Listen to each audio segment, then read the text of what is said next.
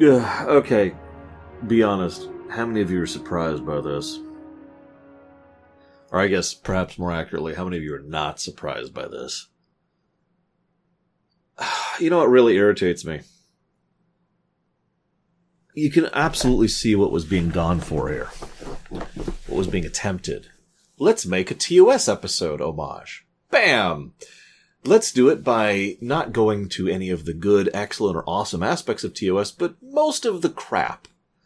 It's impressive how much this episode manages to distill down most of the unpleasant, uncomfortable, awkward, and generally bad aspects of TOS into a single episode. This is pretty good. I have to admit, I'm impressed in my own weird kind of a way. But I want to start with something. Before I go into this episode is by Kodo, directed by Croker. He does some cool stuff with the camera. There's also another thing I'll talk about in a minute, but I want to start with this. I'm reminded of Code of Honor. No, this episode isn't nearly as bad as Code of Honor. Even amongst lamentations, there's lamentations, you know what I mean? But that being said, I was reminded of it. And you know why? Because Code of Honor was arguably racist, but you could remove that from the table. Arguably sexist, but you could remove that from the table. Definitely character assassination-y, but you could remove that from the table. But even if you took away those three big points, you know what you were left with? A crap episode. You see how I relate this to Bound? What is this nonsense? This is even part of the establishment. Like, they planned this. Marvin Rush was involved in this episode. Now, this is not his final inclusion. He would actually still be involved with Trek all the way up to the end. But I wanted to mention him because I have mentioned him before. At least I'm pretty sure I have. It has admittedly been years even from my perspective. You know, minus 2 years from your perspective, or rather, additional 2 years from your perspective. But point being, he has been involved as the director of photography since season 3 of TNG. I'm pretty sure I mentioned him because he was one of the, he was one of the single biggest people responsible for the change in the overall look of how they were showing the sets, you know, different lighting and different camera usage and different rigging with regards to TNG. And one of the reasons why, even ignoring the difference in creative staff, acting, and writing, season 1 and season 2 just look different from season 3. Anybody who's seen TNG knows exactly what I'm talking about.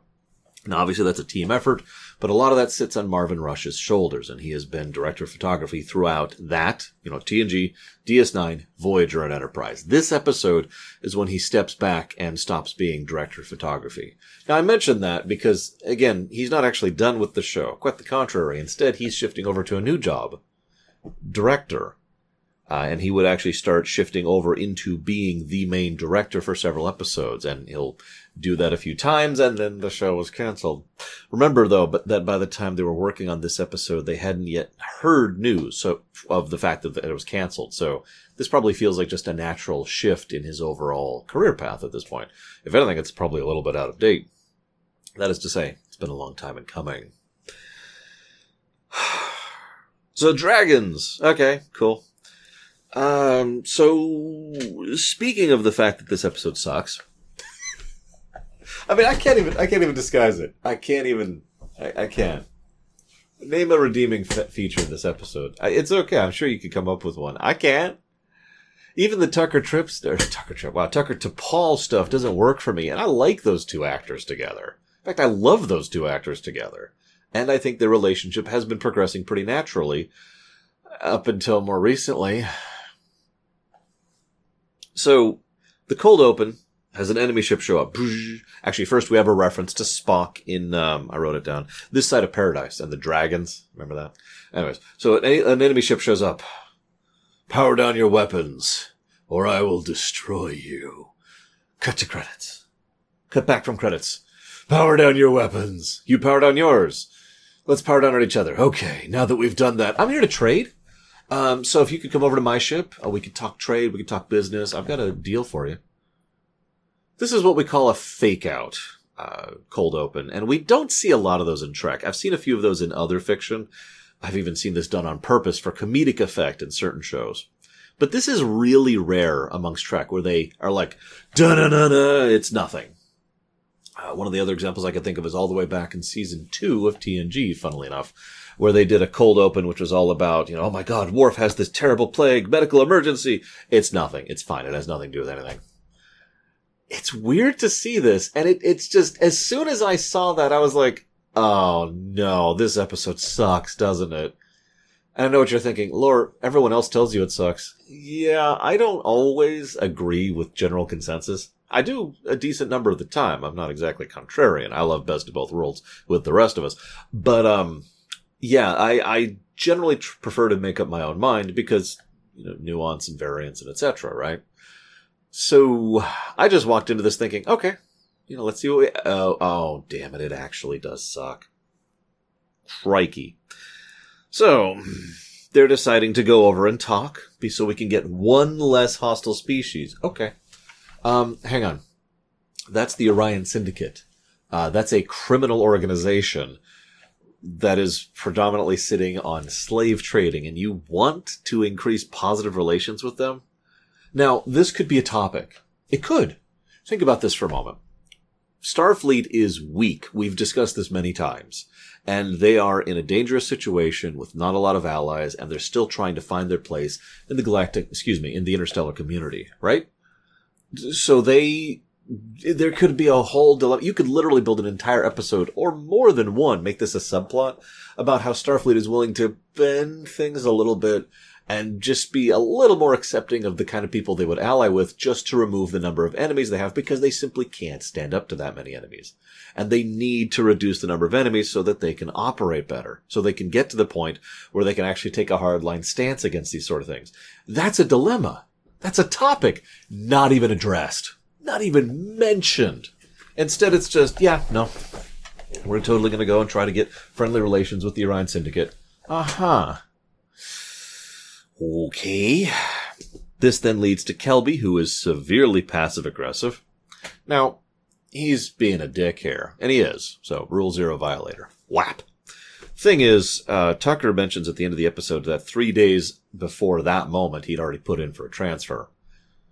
Oh yeah, by the way, Tucker's back permanently in this episode. Told you it wouldn't last long. Meanwhile, rather than ask Tucker outright what's going on with the shared psychic connection thing, instead she tries to approach him clandestinely and almost passively ask him about it.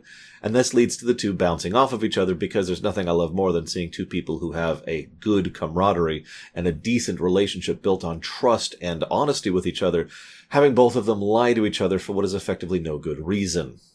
I already complained about this back in season 3, so just copy-paste, moving on. This gets a reference to the Gorn. Cool. That's cool. We actually get a couple of decent references in this one. And then at the 7-minute mark, the bikini ladies show up to dance. I didn't write down the name of all the actresses. Although, in fact, I didn't write down the name of any of them. One of them was actually Zial's actress. And I recognized immediately. She's the one who mostly interacts with Archer, who kind of comes across as the leader, probably because she has the most lines of dialogue. Zial's first actress, by the way, not the second one. Because we already talked about that. So, that's cool. Okay. For 2 solid minutes, I counted, they just do this sexy dance thing, which has absolutely no purpose other than, hey, here's some women in bikinis dancing. You remember TOS, I don't remember the exact episode name. I think it's Whom Gods Destroy. Catwoman was playing an Orion girl. You remember that? And she had a dance sequence. Now, I bring this up. I don't remember my comments on that exactly, even though it's only been like 6 months since I recorded that video. But I bring that up because I remember being impressed by her dancing, because she was actually a professionally trained dancer, and that was actually pretty good. And she did a good job with it. And it wasn't 2 solid minutes of this crap. And I only comment on that because it shows the contrast, doesn't it? Even that is something that could be considered objectionable. But this is nonsense. Also, makes me wonder why her pheromones weren't working back in that episode, but whatever. So 2 solid minutes of sexy. Okay. I I am irritated that I even have to talk about this. I'm just gonna, unlike Tucker and Paul, I'm gonna drop all pretense. I'm gonna drop all attempt to be charismatic and jokey, and I'm just gonna be, like, blunt for a couple minutes. Is that cool? Cool. So, sexy women are awesome, right? Like that, I'm into that. And I do absolutely find there to be physical attractiveness to the female quality. I know I say that very bluntly and blandly, but you know me. I think in terms of numbers. What do you want from me? So, sexy women. Cool. You gonna do anything with it, or are you just gonna have sexy women parading out to be sexy? Because in my opinion, if you're not gonna do anything with it, then you've already got a mark against you. That leads us to the second mark, the most common mark, the excuse mark. The excuse mark actually irritates me more because it's dishonest. The most infamous example I can think of off the top of my head is Quiet from Metal Gear Solid 5. Oh, it's okay, she has to breathe through her skin. That's why she's parading around in a bikini.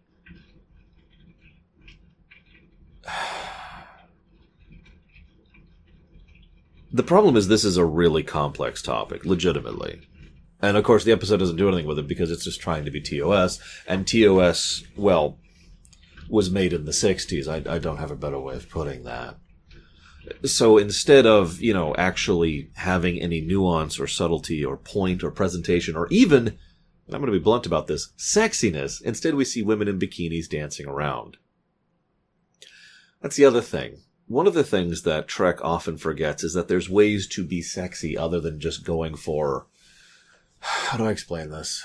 The brute force method. Do some of you know what I mean by that? Like, it's instead of trying to have nuance or, let me try to be specific. Instead of trying to have like a scenario or like an idea or maybe an implication, instead they just they're like, here, bikini. It's sexy, right?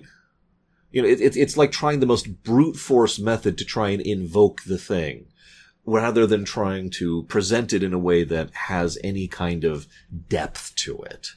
And I know, this sounds like a weird thing to comment on, but it's pretty much the entire focus of the episode, so I might as well. And at this point, we're almost done with Trek anyway, so whatever, right? T'Pol in her Vulcan robes looks sexier than this. Why? Because they sit well on her.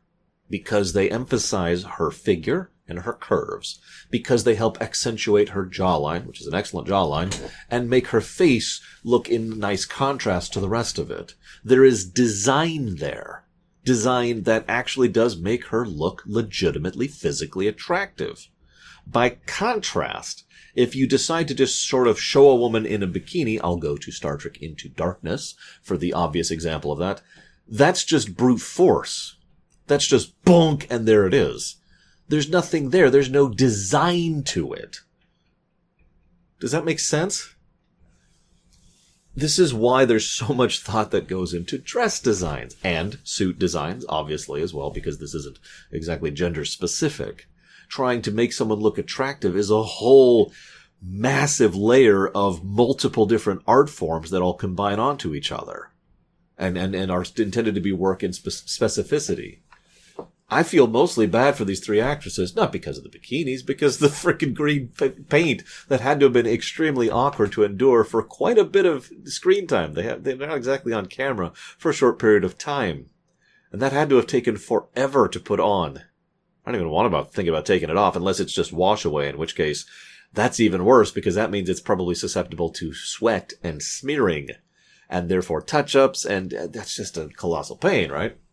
But that's my point, isn't it? I'm not thinking, I'm thinking, oh God, that's got to be so uncomfortable. The biggest thing that caught my attention during the 2-minute scene is the fact that whatever his frickin' name was, I actually wrote his name down, William Lucking. He played Pharrell back in DS9. He comes off as rather affable, which is funny because he did the same thing back in DS9. One of our earliest recurring guest stars over on DS9. Anyways. He's got the freaking, the piercings in his face. Like there's one over here on his lower left jaw and one on his upper right jaw. And I was just so bored. You can't force sexy. It doesn't work that way. I mean, it can work that way if you're, and there's no nice way to say this, young. and you don't have any kind of, development and your hormones are just pounding in your ears, you know what that's like. I'm sure you do. I know what that was like. This very episode mentions that at one point Travis had to transport some Deltons when he was 15. That sounds like hell. Because again, you're not regulating yet. Arguably, you don't even know entirely exactly what you're into at that age. Instead, all you know is that you're into it. Because, physiology, right? Maybe I'm just an old man at this point. I don't know. But this all feels extremely cheap. And that's the final comparison I wanted to make. This is a $2 McDonald's hamburger. It's food. It's got meat. ? And it's technically something that'll fill you up. But if you compare this to something that's a full, like an actually good, you ever have an actually good hamburger? I have. I make them. I'm actually legitimately proud of how good my burgers are. I like to vary it up a little bit, just kind of throw some stuff into the meat while I'm cooking, like jalapeno bits or something like that. Maybe get some good pretzels, pretzel for the bun, I've tried wrap burgers too. Those are great. And lettuce wrap burgers are amazing. Oh, I make a damn good burger. Comparing that $2, the thing that used to be the 30-cent hamburger, to that, and that's this episode and the way it approaches sexy, specifically. It's just cheap. And it tastes bad. This is the oomph, by the way. This is one of the reasons I'm going off on this topic initially. Because if you know me, and God, I hope this is our last lamentation, although there's one more episode that might be. We haven't decided yet. We're not there yet. I hope this is our last lamentation for Trek. But or at least for, the Trek I've covered, which is everything up to this, really. You have to have an extra oomph for it to qualify as lamentation. Just being terrible isn't enough. Otherwise we'd have more. This is the oomph for me. This is childish, juvenile, and frankly insulting. And I'm saying that as a guy who is into women, who finds women sexy. I find this insulting. I can't even imagine what other people do. Feel free to jump into the comments and tell me what you think. Really? Because I'm actually curious.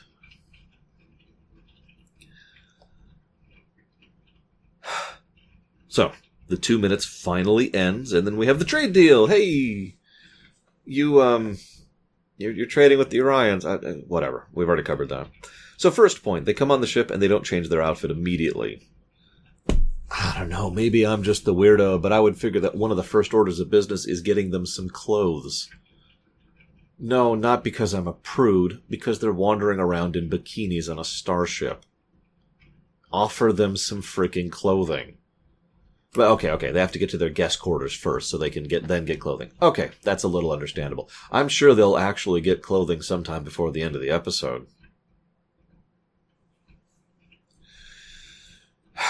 Then, it's been a while. There's been arguments. People have been late and delayed. Reed and Travis are trying to work out. The pain helps take their mind off it. No, it doesn't. That's the thing that irritates me so much. Travis talks about being 15 and dealing with the Deltons. That's the other reference I mentioned earlier. I can't even imagine dealing with a race that is openly sexual, like in an open kind of a way, and is supposed to be resoundingly beautiful. I don't remember if Deltons actually have like a physiology thing or it's just whatever. When you're 15, like that really does sound like some kind of hell. That could even be a topic to discuss. It's not, and it's never brought up. It's just something that's kind of said for laughs. This then leads to Phlox's hair, which is all out of sorts. Probably one of the better subtle touches here. And the women are all having headaches, and then he passes out. It's mentioned that it doesn't affect T'Pol because she's Vulcan. And it affects Phlox differently because he's Denobulan. Why is this relevant? Because it establishes that it changes how it affects you based on your species. Okay, that makes sense. It is pheromone-based after all. I wonder how this would affect Klingons. Remember, the Klingons share a border with the Orions. The Orions are run by the women, and Chancellor Ch'mpek regularly has interactions with Orion women. Think about it. Anyways, so then we have an argument between Kelby and Tucker. I want to feel bad for Kelby, but I just don't. He's just such a dick. They actually literally frame the shot so you can see an Orion woman in between Kelby and Tucker. Cute. Then we cut to a scene where the primary one, the one played by Zial's first actress, is lying on a sheet. And this probably once again says something about me, but my first thought is, God, that's got to be terrible. That's probably smearing that makeup all over the sheets and pillows. Right? Anyways. So he comes in, he's like, hey, you know, slavery has been illegal for centuries. Where do I begin? Okay. So something being illegal is kind of a separate category entirely from something being right or wrong, or even correct or incorrect. It's just something that is currently a law. You know, being a Jedi was illegal in the Galactic Empire, just to name one example, right off the top of my head. That doesn't mean anything, really. Legality just has to do with the current government and isn't what I would call the strongest opening play to mention. Now, I know Archer's kind of out of it, and he's got some issues, and he just really wants to kiss Zial, which is kind of gross. But maybe that's one of the reasons I can't find her attractive, because keep seeing Zial. Even though it's actually not the main actress who played her, it's still whatever. Anyways, so it's like, hey, you know, maybe not going for the legality route might be a good idea. Maybe say that our species finds the idea repugnant, that we're anti-slavery. Because while there are a lot of economic and legal reasons why human beings in real life decided to, you know, ban and illegalize slavery, there was a whole lot of another thing behind that too. A slightly different thing. A little bit more of the fact that it's a horrifically disgusting practice and we kind of wanted to be done with that garbage. Maybe kind of put a little bit more into that. Oh, I've got another idea. How about just say that you personally are against slavery? Unless you're not. Is that the point here? Is that archery? Because usually when you say something's illegal in the manner that he did this, especially in fiction, what you're saying is, I don't want to risk that. Not, I don't want to do that. And that's a clear and absolute distinction. Because you're only not doing it because it's illegal. But if it was legal, oh man, I'd totally have so many slaves. And that's the impression I get from how Archer's presented in this damn scene. Forgive me for ripping this apart, but the way he says the line, the way Bakula says the line, I don't know if that's in the script, the actor, or the director. But that is absolutely what I get from it, and I just wanted to slug him. But it's okay, because it's illegal, so totally not going to do it, right? I mean, we've never done illegal things on Enterprise. Then Archer orders the destruction of the ship, and people are just like, yeah, okay. At least Reed flat out refuses to do it. But still, what? And again, in credit of the episode, they figure out pretty quickly that something is up, and they immediately go and try to, you know, arrest the Orions and then get Phlox involved. Now, I gotta jump in here really quick. Based on the really close camera shots and the way they were showing it, I wasn't 100% sure if the Orions were in the decon chamber or if they were in the brig. Now, I just put that as a question mark. Later on in the episode, I think it's Reed, flat out mentions that they actually escaped from the decon chamber. The decon chamber being the thing that is designed to keep something absolutely isolated from the rest of the ship.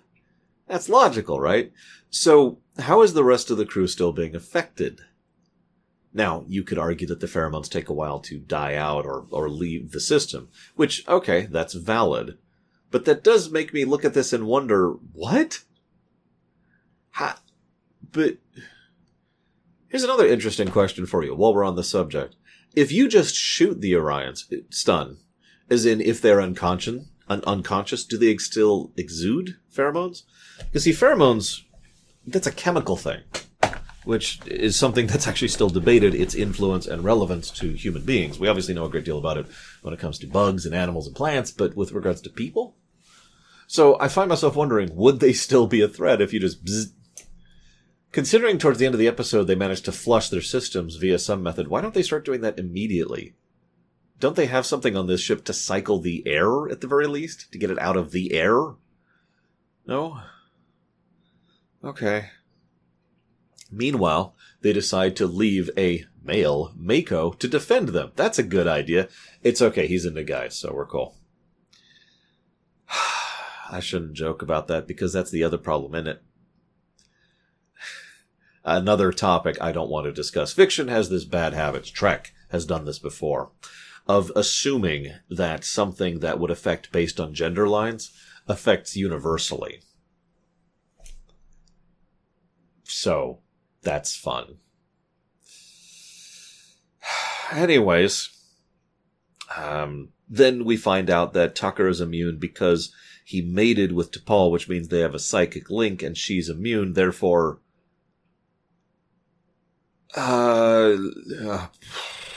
I've had to swallow a lot of weird things in Trek. I've swallowed worse than this.